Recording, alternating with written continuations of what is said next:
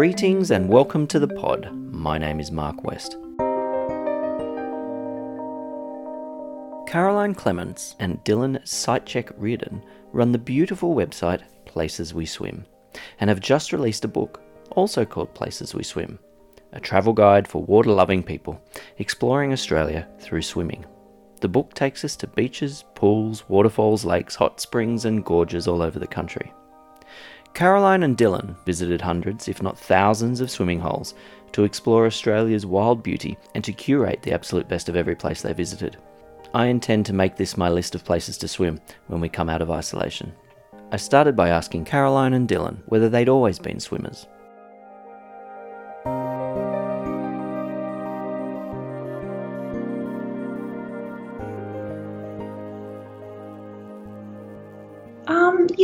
We have, as far as, I think Australians are kind of almost like most of us are like almost innately swimmers, just such a big part of our culture. And I think Dylan's actually from the States, but we both, I think, grew up swimming in different ways, and it's been a big part of our lives as adults. We were living in Melbourne until a few years ago and would swim really regularly at Fitzroy Pool, and then made a decision to come to Sydney and live near the coast so we could be closer to the water. And I think it just, it's become a big part of our lives, day to day, just sort of, being right there on the beach. Yeah, and what made you think of documenting it? I think that, probably like a lot of people traveling, we knew that we wanted to do, I guess a lot of our activities have always kind of revolved around the water in one way or another. Like when we travel, we'll go surfing, or we'll go inland somewhere where there might be a swimming hole.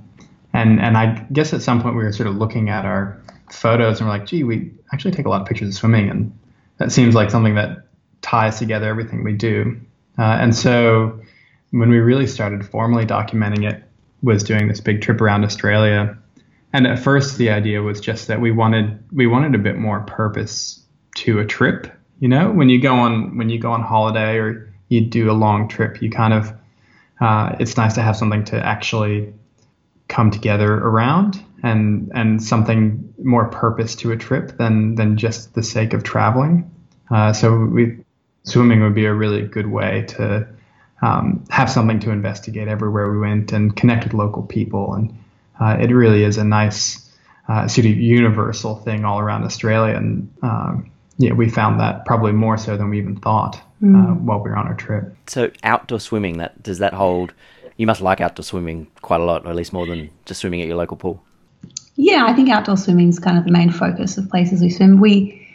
There are plenty of really nice indoor pools, and they're great in winter and in colder climates. But I think our focus is really on the outdoors, and that is for anything from a public pool to, a river, lake, beach, waterfall, hot spring, any kind of outdoor. Largely natural, but we do also document a lot of suburban pools as well. I think swimming for us is just like, it's something to do when you're outside as well. A lot of the times the main purpose of a trip is not even necessarily the swim. It might be just hiking into a really cool creek or something, and then you spend your day jumping in and out of the water and reading, and it's not just about getting our laps. It's more about seeing new places. I guess in a lot of places the local swimming pool or the local creek or the springs or whatever would be a bit of a community centre, I guess, in a lot of, especially the outback places. Yeah, very much so. We found it really interesting being from the East Coast in particular, which is so focused around beach life and beach culture, and going inland to places in the NT and inland Western Australia, and that they had their own kind of swimming culture, and it was often based around public pools or maybe it was water holes. These places did feel like meeting points, in the same way that like a town square is, or a public library. They do feel like a bit of a melting pot for the whole community, which is kind of what beaches are on the east and west coast as well, just sort of a different landscape. So how many places do you think you've been? Oh, geez. Probably. We've probably been to thousands, but in terms of places that we've really been researching and really been deliberate about and sought out and went out of our way. Maybe 800 or something like that. That sounds like a lot. And I think for us, it's not about just like swimming in every single place in the country. It's more about finding kind of the most beautiful and the most incredible places, and sharing those places with people. And so we do a lot of research before we even decide to go somewhere. And so that probably eliminates a few, and it's not just any old creek. It has to be the best creek. But yeah, we're always discovering something new, for sure. Is there anywhere you want to go that you haven't been? Yes. What's that island? We tried Lord to get Howe Island. Lord Howe Island. Yeah. Was somewhere that was so in our first book, one of the criteria for places was that they couldn't sort of be out of reach for most of the population, so they couldn't sort of be exorbitantly expensive to get to. And unfortunately, Lord Howe Island did not make the cut, although it's still a place we'd love to go. Yeah, I mean, it looks ridiculous, like this lost little shard of land out to sea, and huge mountains and all these endemic species and amazing underwater life. And I think within the context of our books, it's probably not that realistic for most people, but for our personal pleasure, it feels like it'd be about the best places we could go.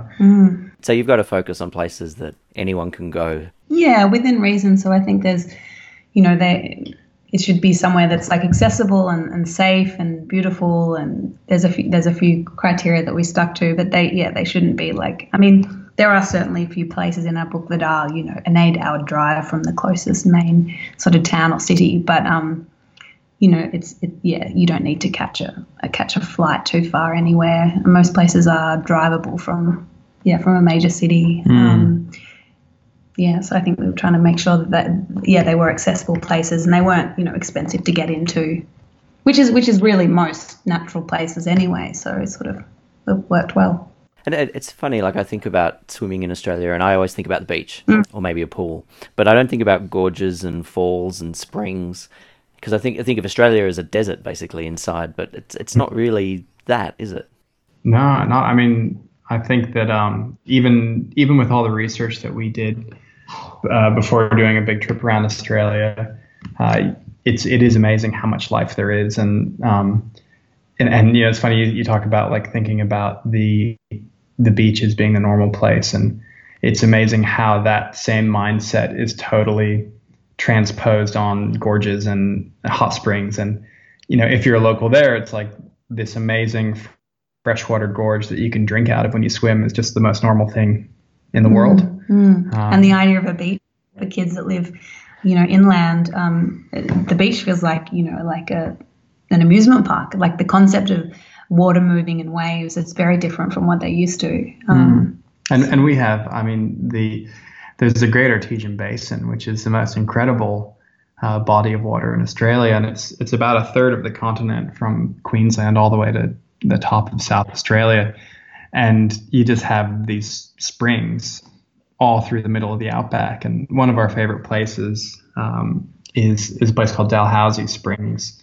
That's pretty much the geographic center of the country, and you drive for a couple days in any direction on old dirt roads and tracks and four-wheel drive, and which is the desert you imagine. Yeah, it's exactly that. There's a whole lot of nothing, like bleak as could be. And then all of a sudden there's like all of these melaleuca trees everywhere, and dingoes and birds, and there's hot springs, and the Dalhousie in particular is about 300 meters across. It's an enormous hot spring in the middle of the desert.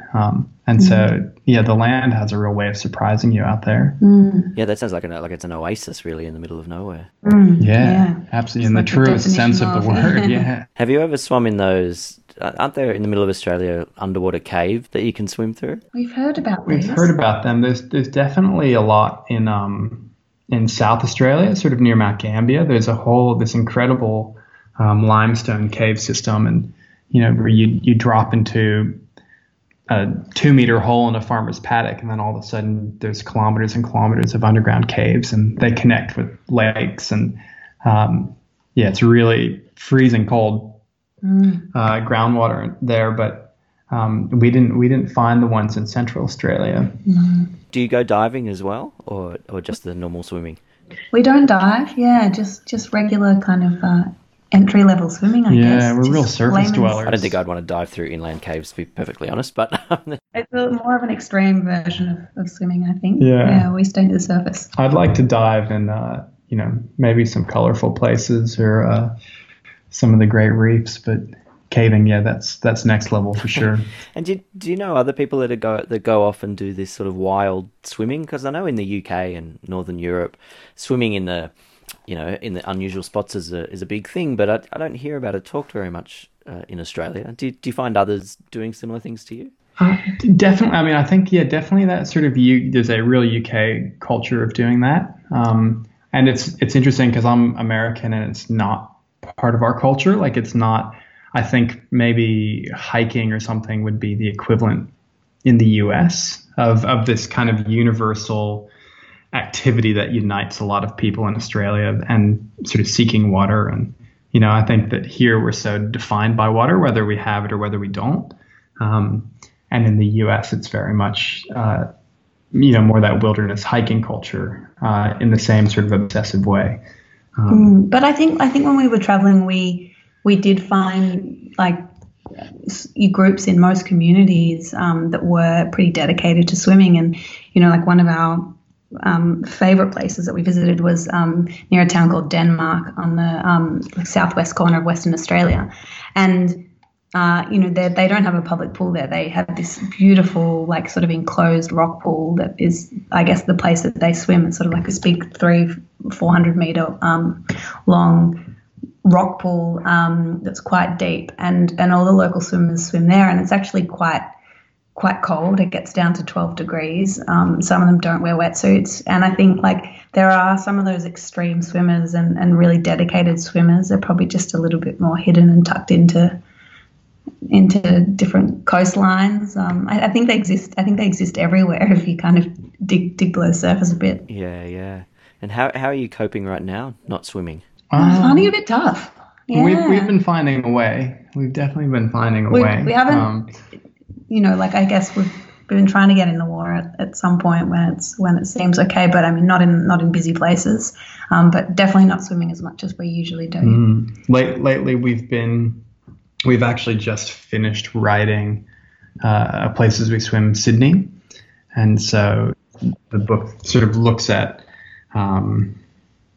looking at Sydney as a city that's divided by all these different communities, and each community sort of has its own swimming spot, and that's really what separates different geographic areas. And so the last chapter that we did was the West, and in particular because of the bushfires this year, we couldn't really get up there until about 3 weeks ago, and just so in that window between when the floods finished, the bushfires finished, the floods finished, and then before coronavirus got really crazy, we spent a lot of time in the Blue Mountains, and that was great because it feels like the safest place you can be, and often you're the only people there, so you do feel like you're quite isolated. Yeah, wow. So where can you swim up in the Blue Mountains? Are they all rivers and streams and the like?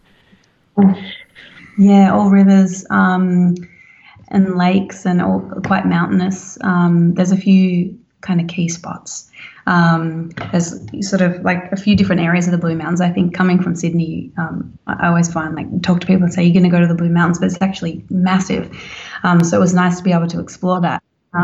There's a few, Glenbrook is the sort of like gateway town to the Blue Mountains from Sydney, and there's a few great spots around there. There's the Erskine Creek and Jellybean Pool.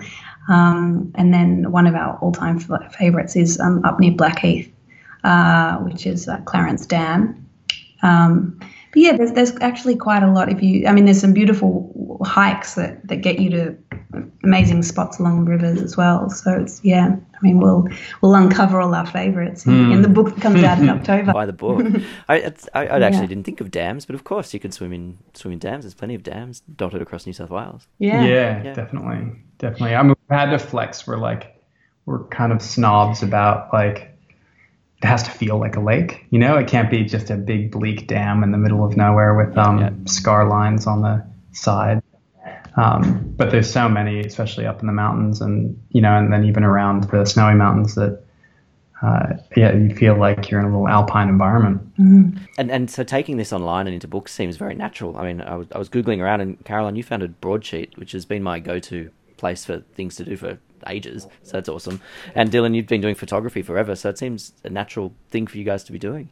Yeah, I think that was probably why we decided to kind of document this. I mean, it was a way for us to document our travels, and then it sort of just like refined the lens on swimming. So yeah, I guess we were just like trying to use our skills in a way that would be we'd be able to share it with other people.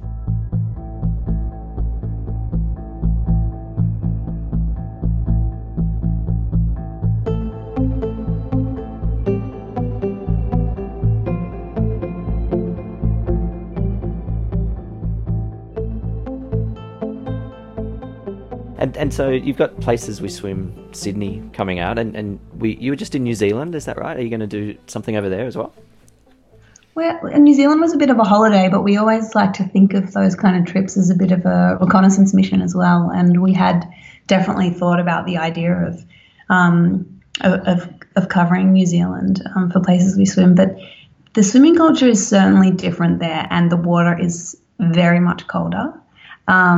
And the places that you can swim are amazing, mountainous, like lakes and rivers. They're just like very much colder. Yeah, it's not you're the not same. going to build a day around swimming, that's for sure. Yeah, we found that there's definitely a book in places we explore or places we hike in New Zealand, but swimming might be a little bit challenging. So what would be next then? What have you got your eyes on? Oh, that's a tough one. I mean, I think we're really excited about Sydney for the moment, because this book won't be out until October 2020, and so I think a lot of our energy is going to be going into that and the design, and making it feel like a really new book, not a sequel, but like its own book with its own identity, and we're emphasizing the city culture as much as we are the swims and hikes, and we call it a city guide for water-loving people. But beyond that, I mean, I think we'd love to pick a spot in Europe maybe, or even California or something in the next couple of years would be a lot of fun. Well, have you noticed a city-country divide in the swimming culture? Or even across Sydney? What's the differences? Yeah, I guess Sydney to us feels broken into... Well, in our book and to us, it sort of feels like it's broken into these regions. There's about 6 of them, sort of in the inner city, I guess. And they all have their own kind of swimming culture. But, of course, the ones that are near the coast, they're all quite similar. So it's funny, you talk to locals, which is a big part of our research about why they love living in Manly, for example. And it's so specific to Manly and the swims they do there, and doing the Bold and the Beautiful, or swimming to Shelley Beach or going up to freshwater. But the kind of feelings they have are very similar to the feelings that you might have if you lived in Bondi or Cronulla. It's interesting that it's kind of like the same version of something's just slightly different. Yeah, pretty much everywhere we've been, like everybody is like universally and absolutely certain that where they are is the best. And, often for the same same reasons. And it's no less valid, but it's amazing how you do have that ownership over your local spot. And I think what we also found is that people are quite dedicated to just like returning to their local swimming spots. And what we found so great, particularly as relatively new Sydney-siders, is that it allowed us to explore the city in a different way. We hadn't ever spent much time in the North Shore, and there are actually some really beautiful spots to swim there, some really nice tucked away, secluded harbour pools, and really tucked into bushland, but so close to the city, with views of the harbour and the Opera House and those kind of things that like just quintessential Sydney, but that you often don't, if you live in the eastern suburbs, you often don't think, I'm going to go to the North Shore for a swim. So I think that has been, we've really enjoyed that part of the book. Yeah, and it's a really different outlook on swimming and a different energy. You know, on the beach, like eastern suburbs and northern beaches, the way people swim is kind of the same. You know, it's definitely that ocean life and ocean pools, and within the harbor itself and on the North Shore, it's so calm. You know, like you don't get that real buzz from the ocean. But you also don't have the same kind of lows. Like it's really even, it's really relaxing, and you tend to talk a lot more and read a lot more. And I think that's something that we never would have really noticed until we started researching the book. Yeah, if you think of the beach, you don't always think of those harbour beaches, do you? And there's a lot of them. Yeah, there must be like loads that only the locals know about, man. Especially on the North Shore. Public transport doesn't make it easy, but it's hard to get out.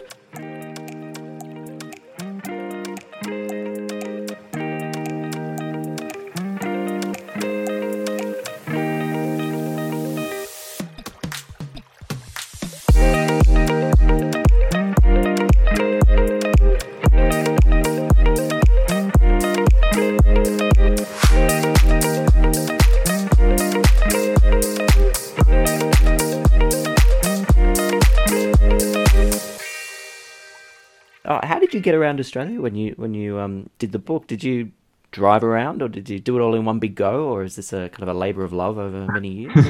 I did kind of all of the above, but we started off in a real, like, the least roadworthy Toyota troop carrier that you could ever imagine. But the car that everyone told us was the best car we could have for the outback, so we had a lot of street cred to start with. Yeah, but I left with no aircon, no, I think we had one spare tire. Like we're totally no petrol gauge, no speedometer. No like they weren't working. It was so run down.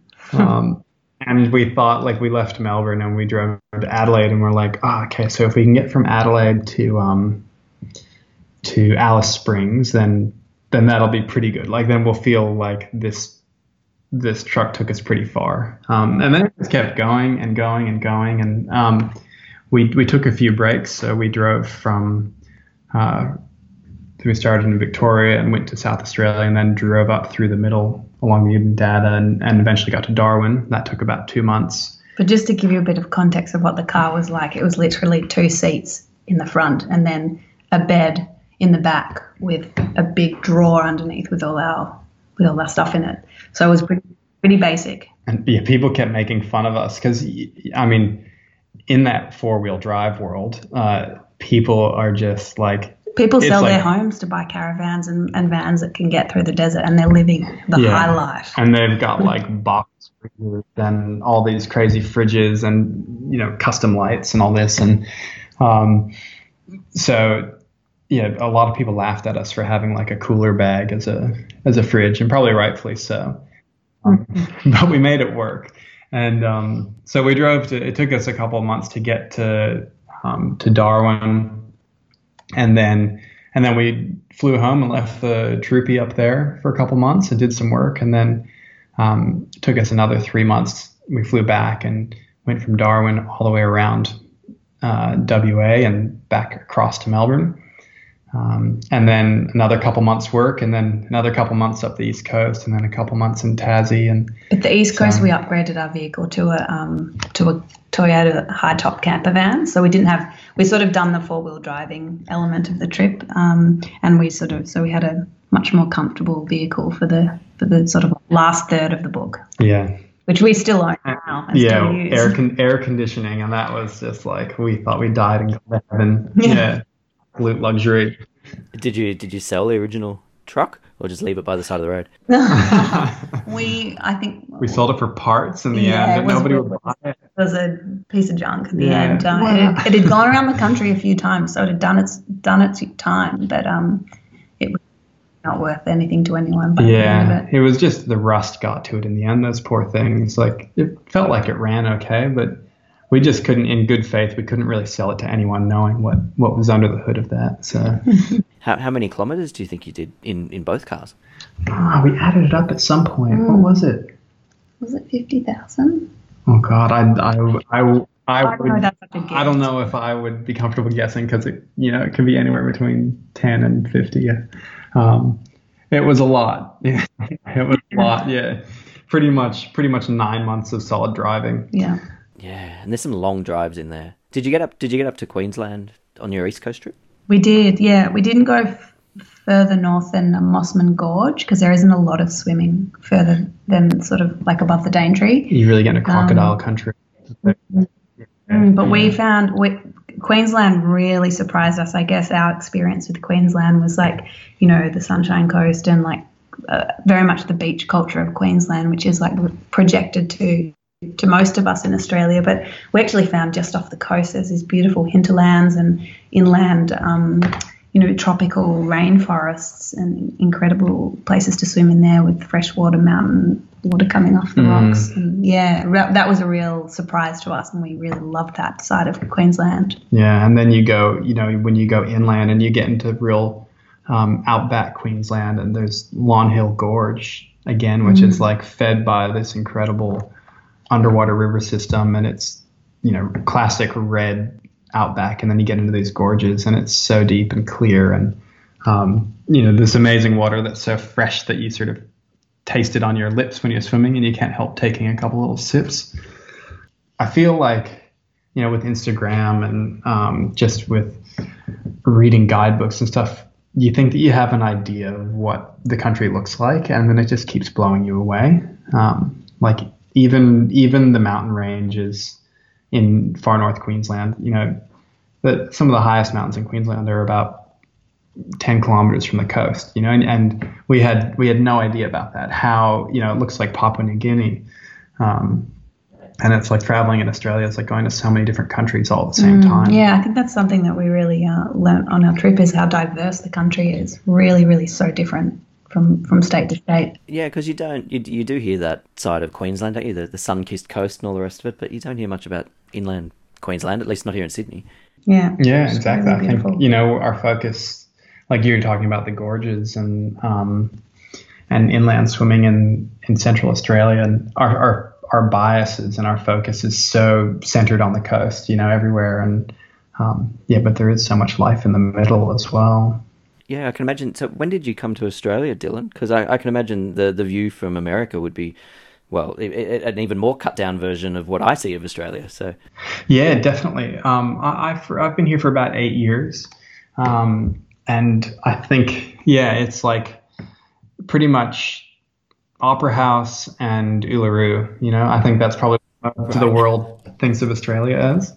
And yeah, it's, and even, you know, I think now living within this culture for a long time, it's funny that we have this identity as Australians. Like, I think that we still also have this like outback self-identity.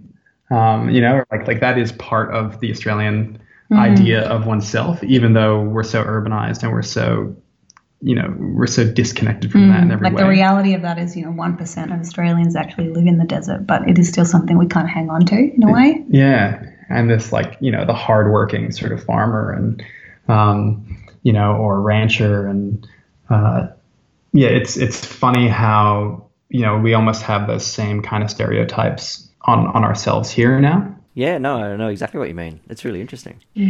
Is that something, well, this is a bit of a tangent. Is that something you see in America too, or is America just a completely different sort of place?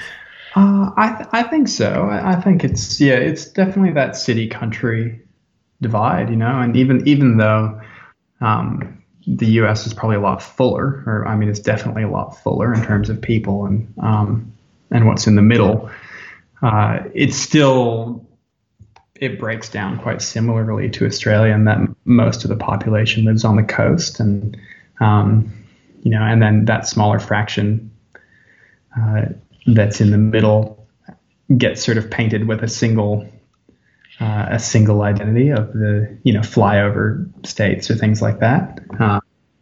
And in the US, they talk about coastal elites. So yeah,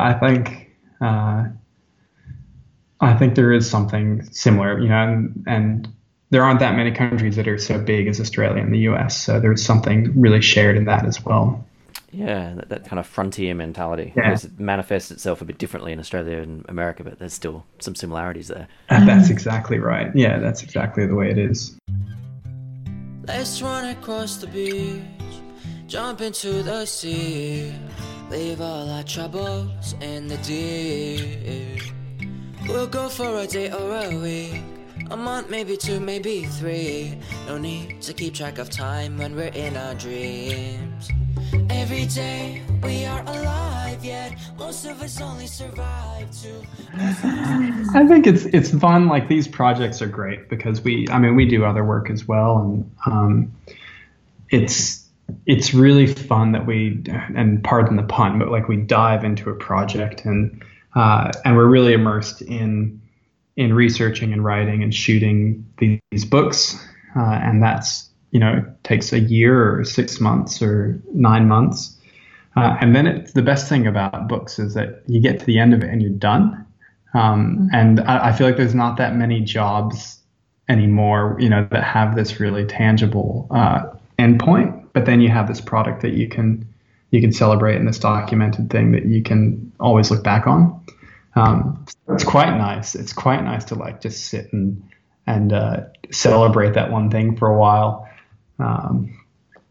So yeah, we're not getting too far ahead of ourselves. Yeah, and with something physical like a book, I mean, you might achieve a million wonderful things online, but with a physical book, you can put it on the table, and there's something nice about that. Yeah. I think we've sort of worked in a lot of sort of digital media as well for a lot of our careers. So it is actually nice to create something that you can hold and share with people and give to people. And it has a bit of, we certainly found with the first book, it has quite a long shelf life. Particularly the concept of swimming, as you'll know, Mark, is just like, there's kind of endless conversations to be had and stories to be told around it, and it doesn't get old. And the places you're swimming at are almost by definition kind of enduring. Many of them are thousands of years old. That's right. Yeah, exactly. They'll be around a lot longer than we will, for sure. And so if people would like to find your stuff online and offline, what's the best way to do it? Yeah, I think through Instagram, we're always posting on Instagram and sharing places, and then our website. They're the kind of main avenues for us. Yeah. Instagram is at Places We Swim, and our website is placesweswim.com. So it's pretty easy to find us. Yeah, the books are available all over Australia, but we also sell on our website, and we sell prints as well. So we've worked out a way to. We work with a great business in Melbourne that prints and frames and ships everything custom all around the country. So it's pretty hard. Some places it's hard to get a frame print, and so we've worked out how to get frame prints to people, which is nice.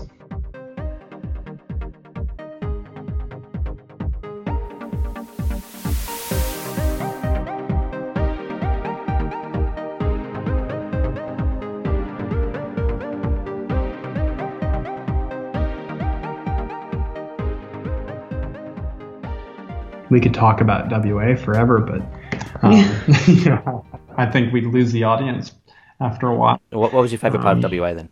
You can't introduce it and then not say it. I mentioned this little spot in Denmark called Elephant Rocks and Green's Pool, but I think we also really loved up in the Kimberley. It's just so different to basically the Australia that we know on the East Coast. It's just the colours, the red rocks and the green water and these deep gorges. The landscape is just so special there. So we really loved exploring those gorges, and sometimes you're sort of like spider climbing between rocks to get to this like tiny little pool that you've heard of. It's very much an adventure. So I think we loved that side of WA as much as we did kind of even just visiting Rottnest Island, which is just magnificent as well. Rottnest Island has become the quarantine station, and we're really trying to figure out how to get COVID as quickly as possible. Like, you got to get on a cruise ship.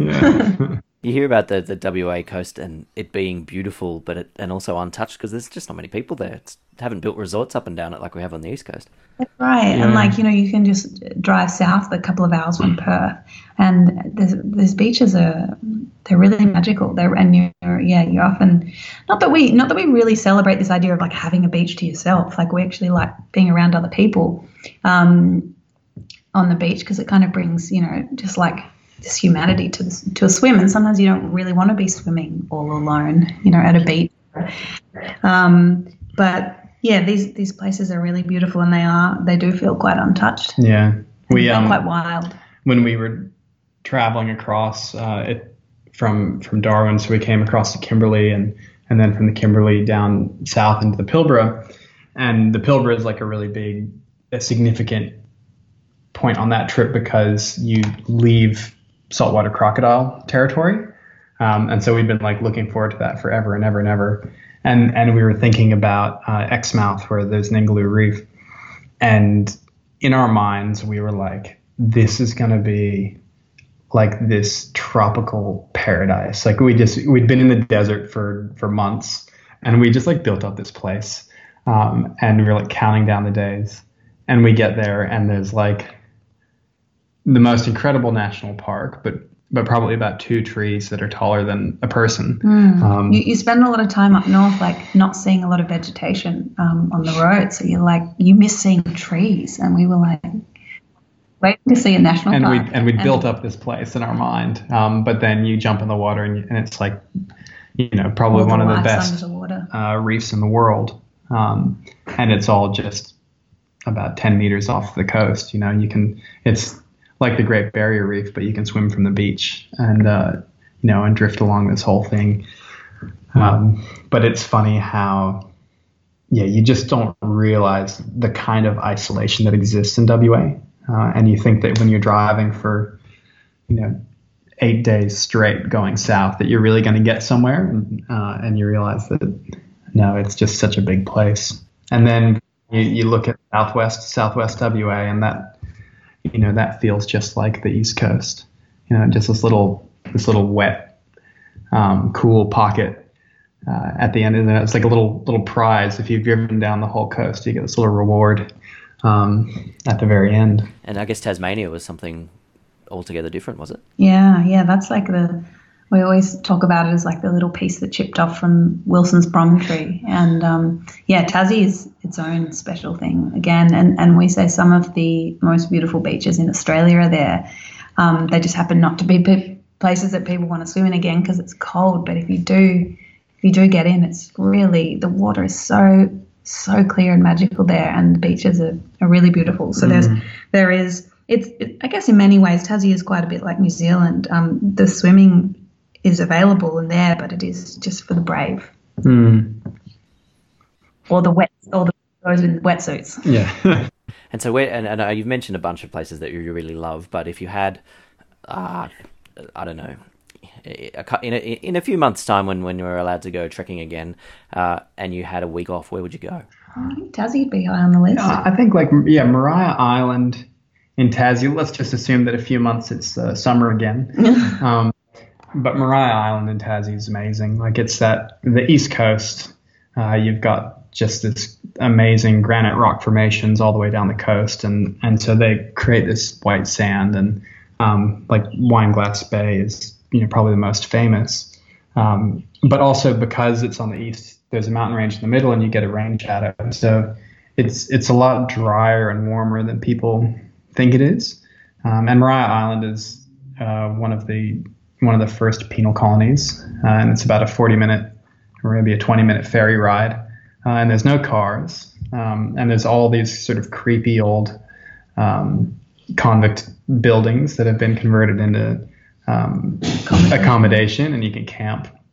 But then they've introduced Tasmanian devils back to the wild there, and so these Tassie devils are like hopping around, and there's giant wombats everywhere. It's like very Princess Bride, just these giant sort of rodents everywhere. But you have this whole island, and you can walk and you can ride a bike, and there's not a car, and there's no fences, there's no barriers. You go wherever you want, and it's beautiful beaches and all these weird old heritage buildings you can just walk through, and it's a really cool, really unique place.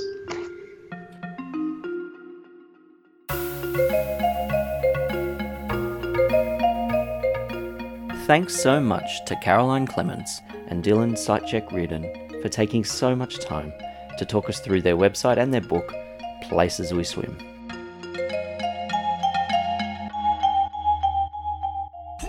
If you'd like to find out any more on anything you heard in this episode, get over to the website at www.thepodpodcast.com. That's www.thepodpodcast.com, and from there I have put up some links to Caroline and Dylan's work. I hope isolation is treating you okay.